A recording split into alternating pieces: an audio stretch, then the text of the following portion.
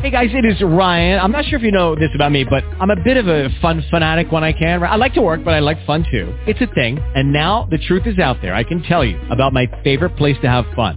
Chumba Casino. They have hundreds of social casino style games to choose from with new games released each week. You can play for free anytime, anywhere. And each day brings a new chance to collect daily bonuses. So join me in the fun. Sign up now at ChumbaCasino.com. No purchase necessary. VGW. Void where prohibited by law. See terms and conditions. 18+. Blog Talk Radio.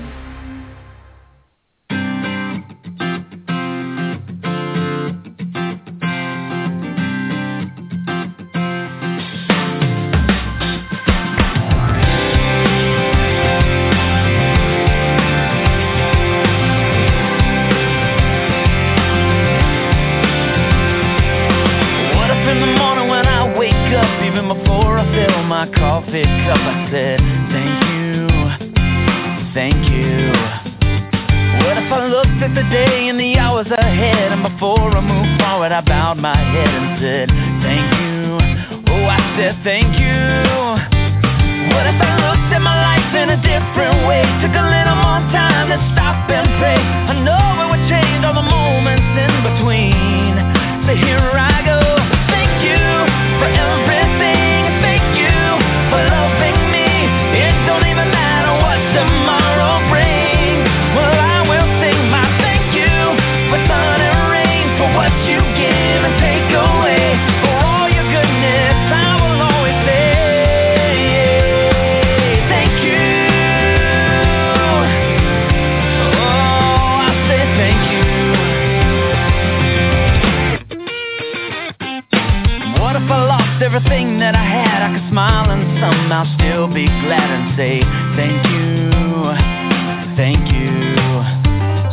'Cause life is joy, life is pain, but the prayer of my heart will never change. I say thank you, oh I say thank you. Oh, what if I looked at my life in a different way, took a little more time to stop and pray? I know it would change all the moments in between. So here I go, thank you for everything. Thank you for loving me.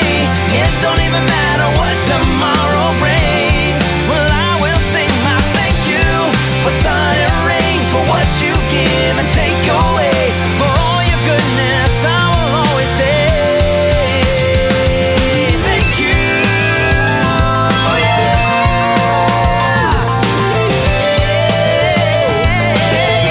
I will sing my thank you for everything. Thank you for loving me.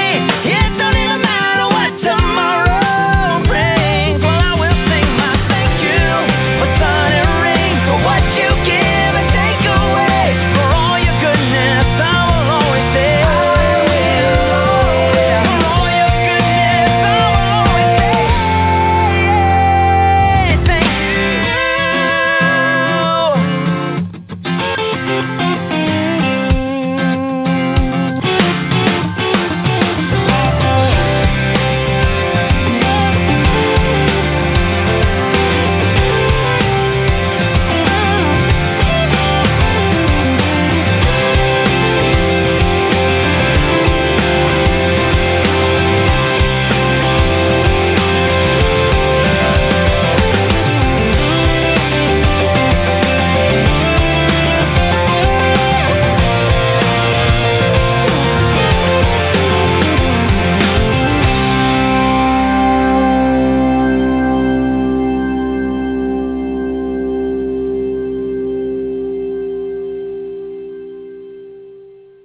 Good evening, everyone, and welcome. Thank you for tuning in this evening. This is T-Love, your host here at Energy Awareness Radio. I am a certified energy and sound therapist and positive psychology practitioner with a private practice in Sussex County, New Jersey, where we are streaming to you live as we do every Wednesday evening at 6 p.m. Eastern Time.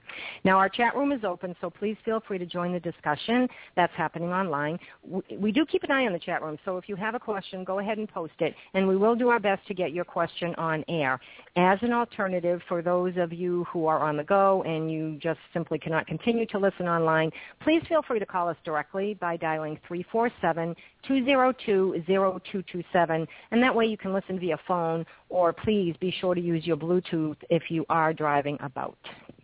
You know, we've discussed many different topics on this show, some of which include near-death experiences and connecting with our loved ones who have crossed. Tonight, we're going to speak about the way in which we die.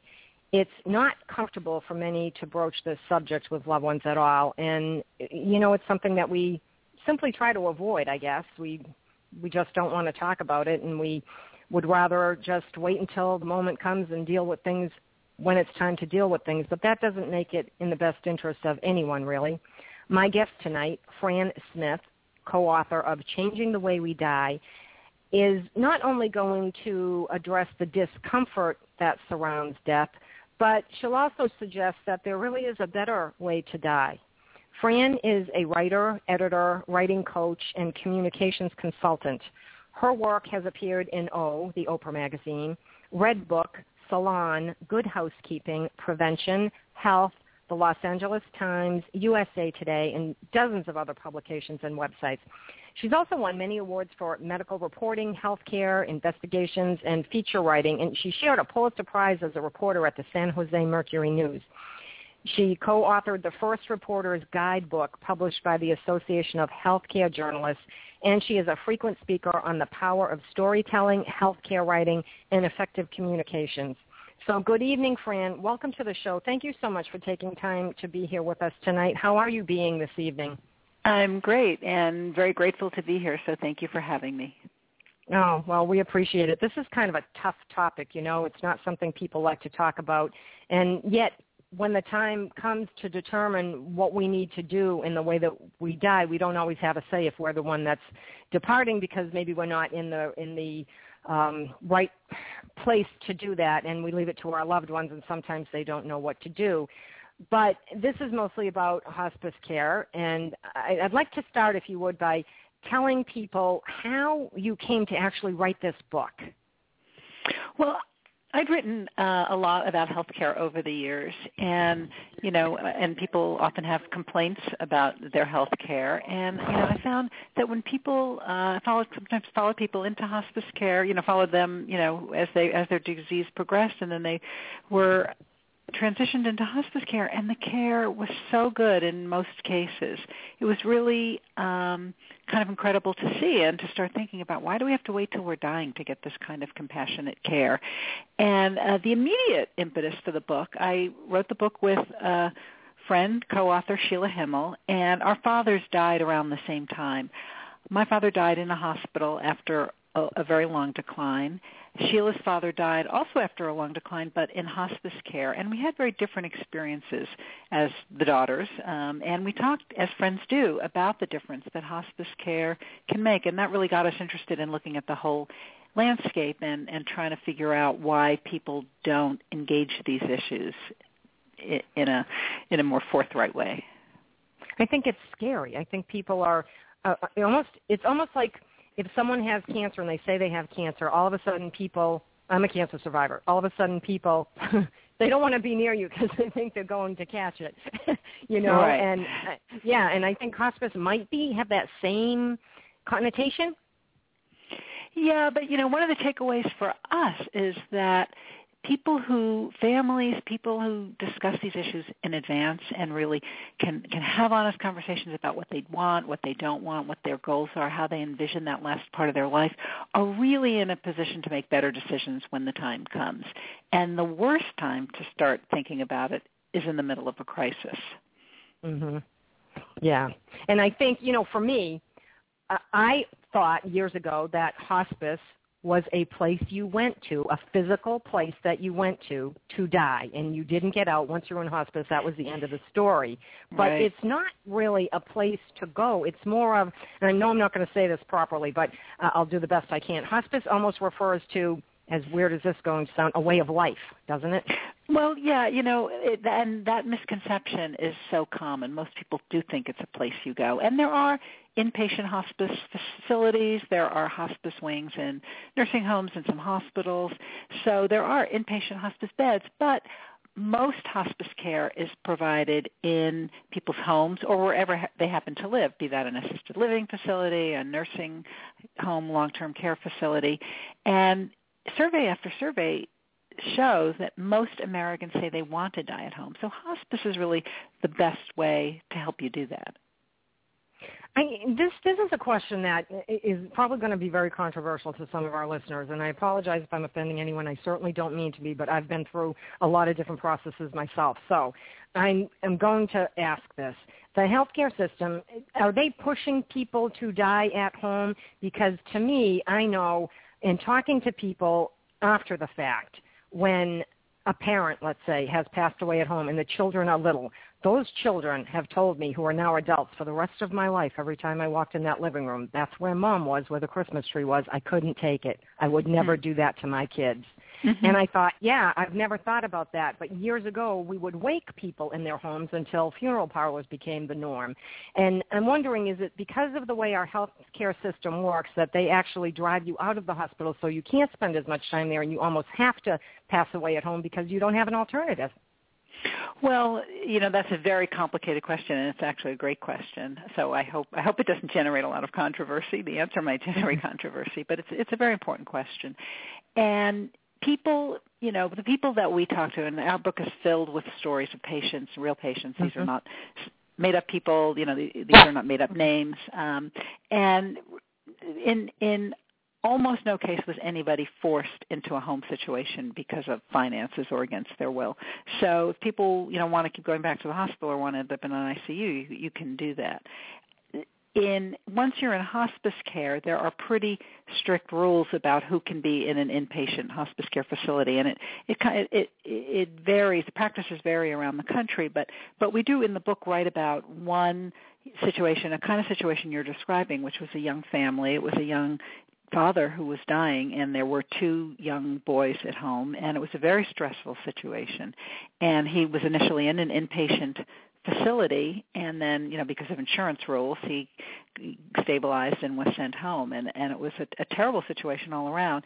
And then the hospice said, well, now that you've shown you can't do it, we can bring him back to the inpatient facility, and the wife was obviously very upset about this, all this moving back and forth for no other reason than to document to an insurance company that, they tried to go the home route.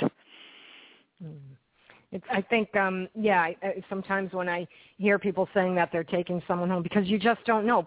Not everybody who goes into hospice passes away either. Yeah, well, the hospice is available under most insurance companies, under Medicare, Medicaid. Hospice is for people who have a terminal illness and a life expectancy of 6 months if the disease were to run its natural course.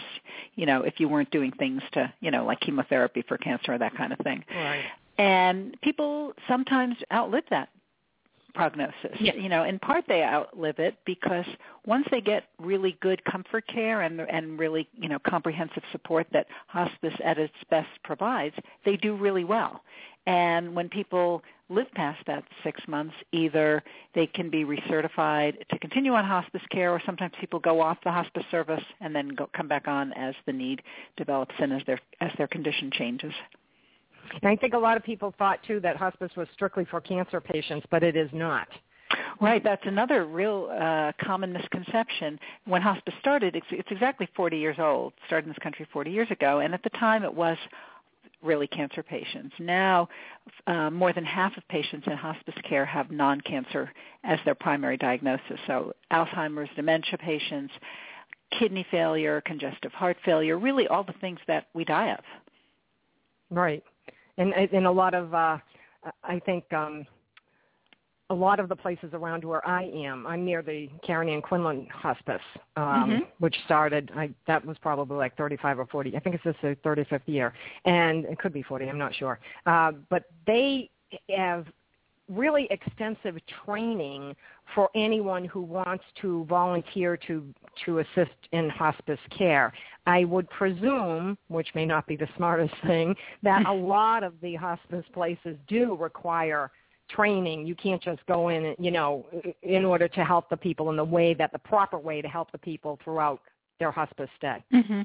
Well, under the Medicare law, hospices are required to utilize volunteers in some way. And really any good hospice program that has volunteers working directly with patients would provide extensive training. And, it's such a wonderful thing to volunteer for a hospice program, but even on the volunteer side, nobody should just be thrown into that situation without really good training. Some hospices use volunteers really more for clerical or, other kinds of functions, and so the training isn't as important. Although, in any capacity, if you're in a hospice program, you can have face-to-face contact with family members, with patients, and so at least some training is important. Now, you just said something that I did not realize. You said under the Medicare law. So does hospice fall under Medicare law? Yeah, there is a Medicare hospice benefit, and there has been since the 80s. Uh-oh. Okay. But it's not just for people on Medicare, obviously. No. Medicare are eligible for hospice through Medicare, but most private insurance companies cover, commercial insurance plans cover hospice, Medicaid covers hospice. So, most people who have insurance have some coverage for hospice. And most of these plans actually follow the Medicare hospice benefit. But the reality is that most people who wind up in hospice care are over 65. So something like, I think, almost 90% of patients who die in hospice care are on Medicare. They're in that population. Oh, see, I did not know that because as an energy and sound therapist, I do work on people with cancer, and sometimes, they're coming here very late, and they are on their way to going into hospice. And, I've had clients who are, 38 to 50. A lot of them. I honestly think I've only had 2 people over the age of 65 that went into hospice, so I didn't realize that. Yeah. No, most patients, and it's the demographic, that has these illnesses, right? Alzheimer's, cancers, even though you work with people, and we all know people, young people who have cancer. If you look kind of statistically, it's a disease of aging. Yes. That just hit me, though, because I thought, wow, that I did not realize that at all, because, cancer isn't discriminatory. Right now I have a client who's 2.5 years old, right. So it runs the whole range. Now, people don't really want to talk about hospice too much, as we said at the beginning, but I find that your book is it's actually good for people to read, so that because you can relate to some of the stories. There are stories in here that you can relate to, and you'll get a lot of information out of it, which will help people to decide what it is they need to do if this should come up. And it's always it's nice to it's kind of like making your will. You make your will ahead of time while you're sober, and you can do this. You decide things ahead of, you know what I mean? Yeah, while you're in your right mind, you have all your faculties. It's the same thing. It's just, it's not an insurance policy, but it is a way to know that things will be taken care of the way that you want them to be taken care of. So you also offer in your book different, support systems that hospice offers, and the opportunities it provides so that people can really live until they do pass. Do you want to talk about that for a little bit? Yeah, that's such an important point, because we found, and we opened the book with a story of a man who was 50, diagnosed with an aggressive leukemia at age 50, and went through brutal treatment for years, for almost 5 years, and had 250 medications, and he spent 600 nights in the hospital, and he had a stem cell transplant, and lots of surgery, and just all of it. And he was kind of horrified when someone first suggested hospice. He wanted to keep up the treatments, and he wanted to keep fighting. And finally he agreed to meet with a social worker who told him that even in the final stages of a terminal illness, there are choices. Is there someone you want to mend fences with? Is there work you want to finish? Do you want to keep your family and your friends close? And the young social worker really distilled the essence. He asked this patient, a man named Rusty, he asked, not how do you want to die, he said, what do you want to do with the rest of your life? And that really changed Rusty's whole thinking about the possibilities available to him. And he ended up being on hospice care for 6 months, and in that time he did spend time with his family. He wrote a book about cancer. He explored his religious heritage, and it was a really meaningful time for him and for his family, for his wife and his kids, and for his community, his friends. I think that's very true, that it's in perspective and how you shift things. You know, people can be negative and just go down that road, but if you turn it around in any situation, whether it's hospice or anything else, you just turn it around and look at it differently, it can be a more positive experience. And I find your book to be that way, in that you tell the stories. We know they're real. You know, this isn't fiction. And it's very gracefully written. It's done in a way that it's soft. I honestly have trouble finding a word for it, because I just think it's done so well and eloquently written, so that people don't fear. There is no fear that's involved in when you read your book, and I'm quite sure you wanted to not have that happen. You know, that was probably one of the goals, to not scare people to death, right? No, you know, we saw so many examples of just grace, of dignity, of families really being there for someone they loved, and, you know, and not to sugarcoat it. You know, we also saw situations that were very difficult, but we really wanted to capture the humanity of all of this, and we found that the topic, actually, the more we got into it, it wasn't depressing at all. It was actually really life affirming.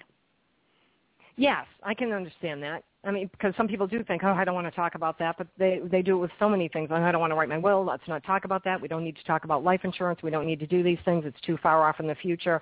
And yet we just don't know when the future is going to just hit us in the face, and there it is. And I don't know. I think that there aren't a whole lot of books out there that speak to this the way that you and Sheila do.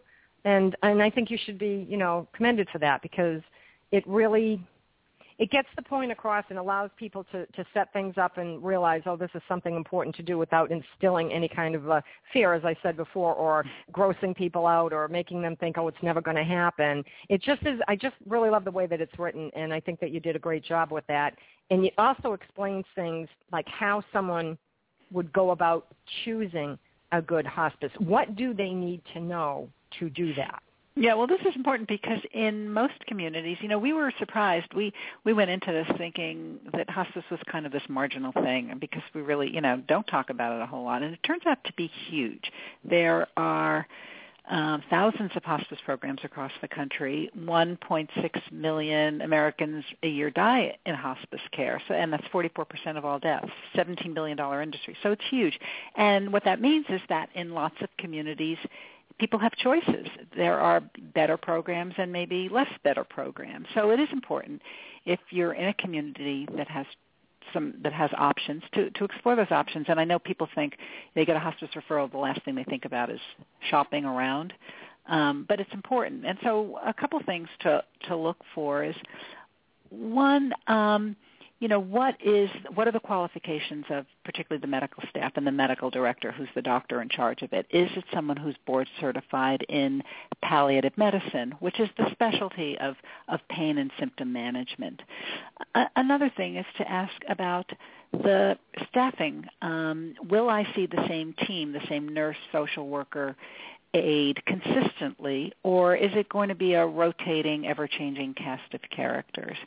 And then finally, and you know, we always tell people this, is when you call up and ask questions like this, do a gut check. Pay attention to how the person on the other end of the phone, or at the conference table if you're having a meeting, pay attention to how that person answers your questions. Are they looking you in the eye? Are they taking as much time as you need to get all of your questions answered? And that can be a really good indication of the kind of care that you or your loved one is going to receive. You know, is it someone who's really going to be there for you and present and do what you need, or is it someone who is kind of looking at their watch and, you know, ready to run off to the next meeting or fill out the paperwork? That's true. And the people in hospice, when you ultimately, I've been in situations where I walk into someone's home and the hospice nurse or hospice volunteer will come in. It's not just for the patient either. They're there to help the caretakers. Right. Well, you know, and that was really one of the great advances that hospice, you know, the whole hospice movement made, is that it really looked at patients as more than their disease, but really as people. And it looks at, the unit of care, as they call it, basically the client is not just that person who is, dealing with a disease, but it is the whole family. However somebody defines their family. Right. Yeah, it doesn't matter if they're actually DNA or not. That's right. Yeah, that's and so part of the team will provide social work support, help with practical matters. Might be volunteers can help with cars or help you to fill out your taxes. All those things that kind of can pile up when there's a crisis in the household. There's spiritual care is part of the is part of what hospice offers for people who want that. And again, that can mean a lot of different things, and it really needs to be tailored to whatever the family wants. And there's also bereavement care. So once a loved one dies, the hospice doesn't just drop you. But they offer bereavement services for up to 13 months after the death of the patient. Which is extremely important because you probably know as well as I do, everybody comes to your aid at the time of, someone's passing, but as soon as the funeral is over, you're alone. Everybody goes back to their life. They have to. The world has to go on, but there aren't as many people, and now you're not knowing what to do, and you have to seek, help out on your own therapy or whatever. So that's a great thing that they offer as well. Yeah, we wrote about a group in the book, a bereavement group, and it was a group of people who had all lost spouses, and it turned out that they had all come from really, long-term good relationships, and so everyone came to this. They were all just really having a hard time getting back to their lives and work and sleep and everything, and found that their friends were either too worried about them or kind of didn't want to hear it again. But nobody really wanted to come to this group. Every single one of them said, "I'm not a group person. I don't want to hear somebody else's problems. I've got my own." And they all ended up in this group really because they needed somewhere to turn. And over a couple of years, they really developed this incredible bond with each other. They're now like family. They celebrate holidays together, and holidays can be very difficult for someone who's bereaved. They celebrate holidays. They hang out together, and actually, out of this group, 3 couples have come out. Oh, wow. Okay. Yeah. 3 couples and 2 chapters in our book. So, yeah. Yes. Like, yeah, okay. It took me a second to re-register that. I'm like, all right, yes, I get that. There are people who actually believe, and I've had this said to me, that, sometimes you go to hospices, well, isn't that just where they, help you die, like the Kevorkian method? It's almost like you're assisting them. And I'd say to them, no, that's really not. Why is that out there? Why do people think it's an assisted type of suicide? Yeah, the language gets confusing, and hospice is kind of a weird word anyway. So it sounds sort of like hospital, but there's a real difference. And assisted suicide really means that one person helps another to voluntarily bring about his or her own death. And physician-assisted suicide, which is now legal in a number of states, a doctor writes a prescription for someone who's terminally ill, and that person for lethal doses of medication, and then that patient can take the medication when they choose. Mm-hmm. That's very different from the hospice approach. The whole idea about hospice, it's about managing pain. It's about helping people live as fully as possible, and it's about doing nothing to hasten death and doing nothing to forestall death. So just let it happen naturally. I think people believe that if you're in hospice, you're in a hospital bed and you can't do anything. You're hooked up to machines and oxygen tanks and IVs and tubes and wires, and they think you can't do anything. That is absolutely not the case. No, this is actually the alternative to that scenario. If you're in a hospital and hooked up to machines, you can't do anything. And if you are on hospice care, you're not going to be hooked up to machines. Deciding to go into hospice care is really a decision not to go that route. And we saw and have in our book really incredible stories of people who did well for a time. I mentioned Rusty earlier. We write about a woman who was in her 90s, and she was really, really sick when she came into hospice care, and she was very confused. And the hospice physician and the hospice team, they streamlined her medications. They got her back. She was alert again. They got her back up and walking. She had more energy, and she was on hospice for 14 months. And during that time, she went to the beach with her husband. She was a fabulous quilter, and every Wednesday her quilting group would come over, and they would do that. And, sometimes she didn't feel up for doing it, but she would just sit with them. And one of the most amazing things is she got to see her granddaughter get married during that time, and the granddaughter had a baby, so she got to hold her first great-grandchild, and she died just a few hours later. That's, and those types of stories are wonderful, because then I think people truly realize that, it's not like you're just going someplace and you're laying there like a vegetable waiting for, you to take your last breath. That's absolutely not what it is. Your book is really teaching people what hospice really means, because I don't think people understand that unless they have gone through it with someone or know someone who is a hospice caretaker. Do you think that's fair to say? I think that's very fair to say. And we heard from families again and again, they wished they'd known about hospice sooner and considered it earlier. Most people, as I said, people are eligible for hospice if they have this 6-month prognosis, but most people don't come in until the final days or weeks of life. Right. But, and then it's late to get the benefits, really. Right. But that 93-year-old, I think she was 93, wasn't she? Or was she 90? Yeah. The fact that she was 14 months there, it's like, you go, Granny. It was really kind of cool. I was like, wow, look at her. She was probably waiting to see that great-grandchild. Yeah. Well, some family members believe that is the case. Yeah, it very well could be. Now, there is a phrase that I've heard, and it's death panels.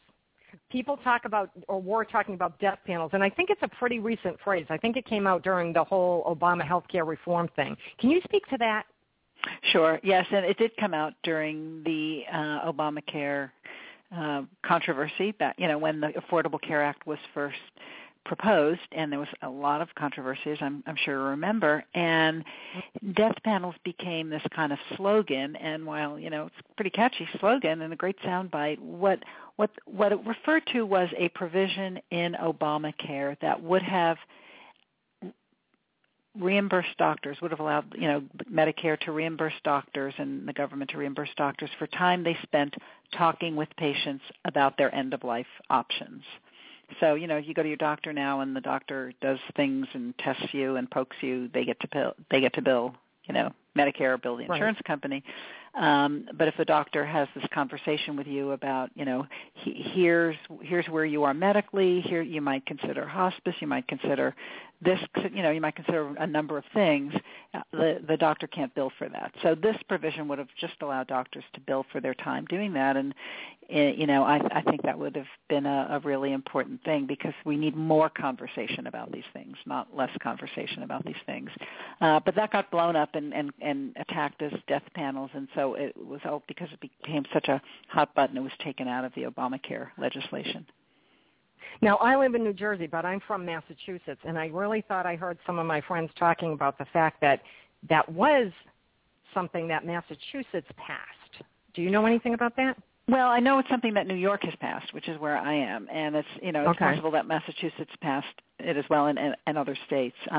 It's just one of the really crazy things is that all of these things are really different depending on what state you're in. It's just this real patchwork. So Massachusetts has been pretty far ahead of the curve in so many respects on health care that I wouldn't be surprised if that was something that they had. But they did pass it in New York State.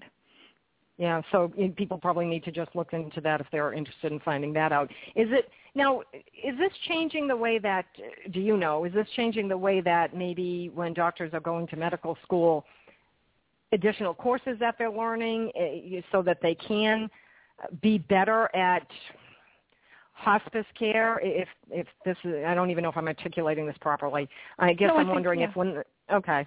You know where I'm going. Yeah, there has been a significant change in how physicians are trained. And, and it's not just to really talk about hospice care, but the whole context of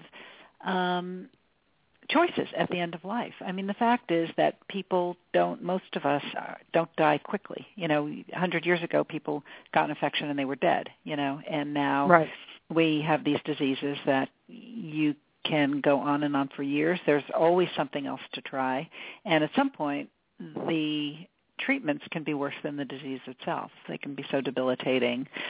So hospice really happens in the context of a conversation about end-of-life care choices more generally. And we write about this in the book, and I spent time watching medical students do role-playing about breaking bad news, having these difficult conversations. And it's very difficult to do, but it's really encouraging to see that this is now part of the medical curriculum, because 20 years ago, maybe even 10 years ago, people could go through medical school and residency training and really never have any training on this aspect of healthcare.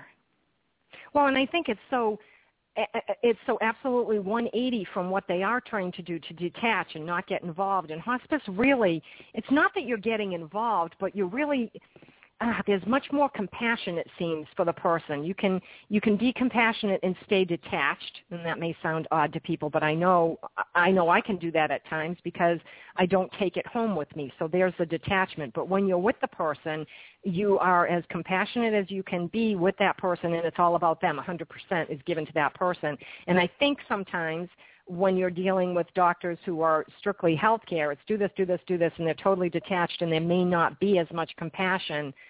And yet if they're learning something that will allow them to bring a little bit of that in, then maybe they'll even be better doctors because of it. Well, and I think that's lots of people in the field who do this training would say exactly that. It's why the whole idea is not to train only people who want to go into hospice or palliative medicine, but to train someone who's planning to be an eye doctor and someone who's planning to be a cardiologist, whoever it is. I mean, we all want our doctors to be able to see us as people, right? And one of the real, the founding principles of hospice was that listening is an essential act of care, and we all want our doctors to feel like they hear us, they see us, they're trying to get us. They're not just sort of so, single-mindedly focused on, the blood test result or whatever. Right. Because when you go in and you say, I have a 2 o'clock, and someone else comes in and says, I have a 2 o'clock, it's like, okay, we both have a 2 o'clock, and now we have somebody with a 2:15, so we know there's 4 appointments in 15 minutes. How does that work? You're not going to get a lot of time. Yeah. Now, hospice, I believed, and I could be wrong here, but I really thought hospice started over in, like, England or Europe or somewhere overseas. Did it start there, or did it start here? Yeah, the first modern hospice was started in London. It opened in 1967, and the woman who started it, a doctor named Cicely Saunders, really influenced what happened here. The first hospice here was started in Connecticut in 1974, and really it was a direct result of a nurse at Yale. The dean of nursing, actually, at Yale, went to a lecture that Cicely Saunders gave about this hospice idea that she had, and Yale's nurse Florence Wald became so excited that she quit her job as dean of nursing school and really devoted her life to hospice from there. Okay, and then we kind of adopted it over here, which is good, so that's great. We've got it moving on. I mean, sometimes we change things that are really running well in other places, and we don't really look to see how we can make it better, or we don't really look and see how they started it. But it seems to me like it was started over there, and we followed through with it. And I know in going over to England and having people over there, this is going to sound not good, but in this country, I have people who say to me, if something happens to me, take me to the vet because they treat you better. And I know exactly what they're saying. Because, if your animal goes in and has a disease and they say, well, you can take the animal home for a week and, okay, my cat's not going to eat all week and I'm going to be counting the days until I bring this cat back next week to euthanize it, But over in England, and I know you said doctors can write prescriptions and stuff now, but I think they've been doing that a whole lot longer over there. I don't know what the law is in England. They do it in some other countries. I'm not sure about England. One real difference here is that the hospice, as it was started in England, and as it's practiced really today, for the most part, it is mostly inpatient residential kinds of places. So home care, there is more home care there now than there was in the beginning, but that was really an American adaptation. Now, all these stories that are in your book, how did you obtain them? And with all, I'm sure you got more than what's in this book. How did you choose? How did you go about that process? We just talk. We're journalists, so we like talking to people, and we talk with everybody who wanted to talk with us, and really, people led us to other people and, friends. And, the amazing thing we found is that people who had experienced hospice care really, really, really wanted to talk about it, for the most part, because it had been such a positive experience. So that's kind of, we gathered lots and lots of stories. And as I said, it was really important to us that these be real people, so not composites, and that we use real names, because we wanted it, we wanted the book to be accessible, and we wanted to write stories that anybody could see themselves and their families in. So, really in choosing, we looked for kind of a mix of situations, a mix of people. We have people of different ethnicities, so because there's some cultural aspects that come into play. We have, older, younger. We don't have all uniformly positive hospice experiences. We really tried to pick a mix that reflected the range of possibilities. I think you did a great job with it. It does do that, and I think that, as I said before, when you read this, as you go through it, there are a lot of different stories that actually, they kind of hit your heart, because it's either close to home, it happened in your family or with friends, or you've seen others, or you've heard about it. So people can learn a lot from this book, and to me, it is something to learn from. It's not just to be read and think, oh, these are wonderful stories. You learn a lot from this, and I think it would be a good guidebook to help people to start initiating conversations in their homes, the difficult conversations that nobody wants to have, because nobody really likes talking about death. It's always too far off, and yet it's not. And this actually helps people to live a better life for the time that they have remaining here. And, you guys need to be commended for that. You did a good job. Well, thanks. And, we have even more resources on our website. So if I can tell your listeners how to find us on the web, it's www.changingthewaywedie.com. Yep. And that's actually, it's in the chat room right now. I typed it before the show, and it's on the site as well, so that people can go to that. But the book itself, people can get it anywhere, right? They can get it at Amazon.com, or is there a specific place that you? Yeah, no, it should be available everywhere. Might be available at your local bookstore. It's certainly on Amazon and all the major online booksellers. And in various formats. It's in print, in digital. It's soon to come out in Audible and in large type. Oh, wow. Okay, everything. So it's going to run the gamut. Yep. That's great. When you were writing this book, because you did so much on healthcare as a journalist and, you're winning awards and everything, was there anything when you started down this road to learning more about hospice that you learned that really kind of like hit you? Almost like, wow, I had no clue about that. Yeah, so many things, really. I touched on it. One, I was surprised at how big it is, how many people actually do wind up in hospice care. And this whole idea of it's not really just about relieving the suffering of dying, but it's really about helping people to live fully in whatever time they have left. And that's such an incredible lesson for everybody, right? We all should be living fully whatever time we have left, even if what we think that's 20 or 30 years. So just the lessons that hospice holds for all of us in the way we live our lives was very profound for me. I think that's probably the biggest lesson that comes from the book, is that you can live fully, because I don't think people realize that. I think there are so many misconceptions that they don't realize that hospice doesn't mean that you stopped living and you're just waiting to die. That's not what it's all about. And that is very obvious in your book. So if that was something that came to you as well, we didn't realize that as fully as you did, and you wrote the book, it really comes across well in the book. Great. That's good to know. It did to me. Yeah, it did to me. And I had a couple of other people look at the book, and they said, yeah, you know what? I didn't realize that people were actually living when they, and, you know, they meant really living, like having a life and going out and going for a ride in the car and, you know, doing things, and like the woman quilting, and, you know, they didn't realize that. So if you can do that until the moment that you're going to pass, well, more power to you, and that's a great thing to have the resource to do that. Mm-hmm. So, you know, your book really spoke well to that. We're almost out of time. Is there anything else that you'd like to tell people about you or your book before we have to say goodbye? Well, you know, I would just say that really the time to have these conversations is now, and not when the crisis happens.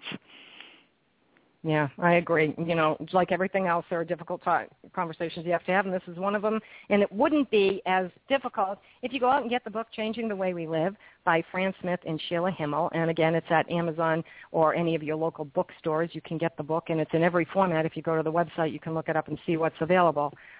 Listeners, we need you to spread the word. We know you enjoy what you hear on Energy Awareness Radio, so please share it with your friends. We live in a very challenging and constantly changing world, and that's why I have the guests that I have, to keep you apprised so you won't get lost in the dross of life. We need to stay aware so we can navigate easily and live the life you're meant to live, productively, healthfully, and purposefully. This is where you find the tools to do just that. So send the link to this show to everyone you know and let them have the same opportunity that you had so that they can learn and grow and make the world a better place for everyone. Thank you so much, Fran, for sharing your time with us here. It really was a wonderful topic to talk about, as hard as it can be for some. It's important, and it needs to be put out there. And as you said, the conversation needs to happen now, and I very much appreciate the time that you took to be here. Well, it was a pleasure, and thank you for having me. You're quite welcome. On behalf of everyone here at Energy Awareness Radio, I'd like to thank all of our listeners for tuning in this evening. My name is T. Love, and I hope you'll be back next Wednesday at 6 o'clock for another great show here at Energy Awareness Radio. So go ahead, get out your calendar, and make note of it now so that you remember to tune in next week. For more information about me, please visit my website, quantumwellness.org. You'll find an archive list of past shows, a lineup for upcoming shows, as well as information about other upcoming events I'll be hosting throughout the year, including the Quartz Crystal Singing Bowl concerts. And if you're not in the area or you cannot make a concert, you can order my CD, Imagine, from my site as well. Don't forget to follow me on Twitter at NRG Aware Radio. That's at NRG Aware Radio. I am your host, T. Love, here at Energy Awareness Radio, intending you and yours a most wonderful week. And remember, living from your heart is quite easy. You need only give thanks to do so. Take care and stay well.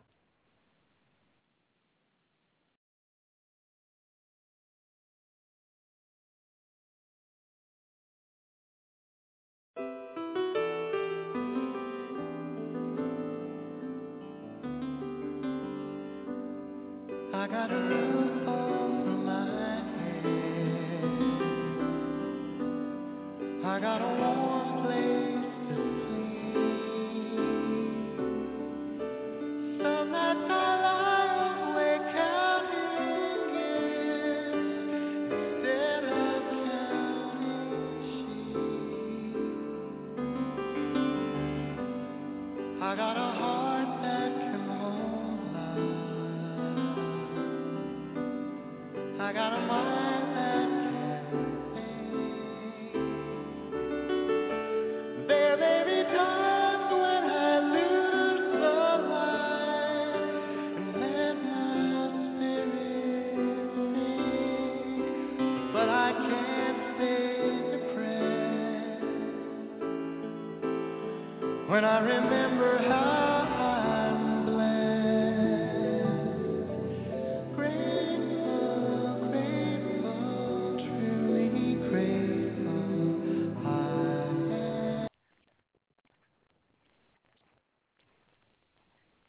Step into the world of power, loyalty, and luck. I'm gonna make him an offer he can't refuse. With family, cannolis, and spins mean everything. Now, you wanna get mixed up in the family business. Introducing The Godfather at ChumbaCasino.com. Test your luck in the shadowy world of The Godfather slot. Someday, I will call upon you to do a service for me. Play The Godfather, now at ChumbaCasino.com. Welcome to the family. VGW Group. No purchase necessary. Void where prohibited by law. See terms and conditions. 18+.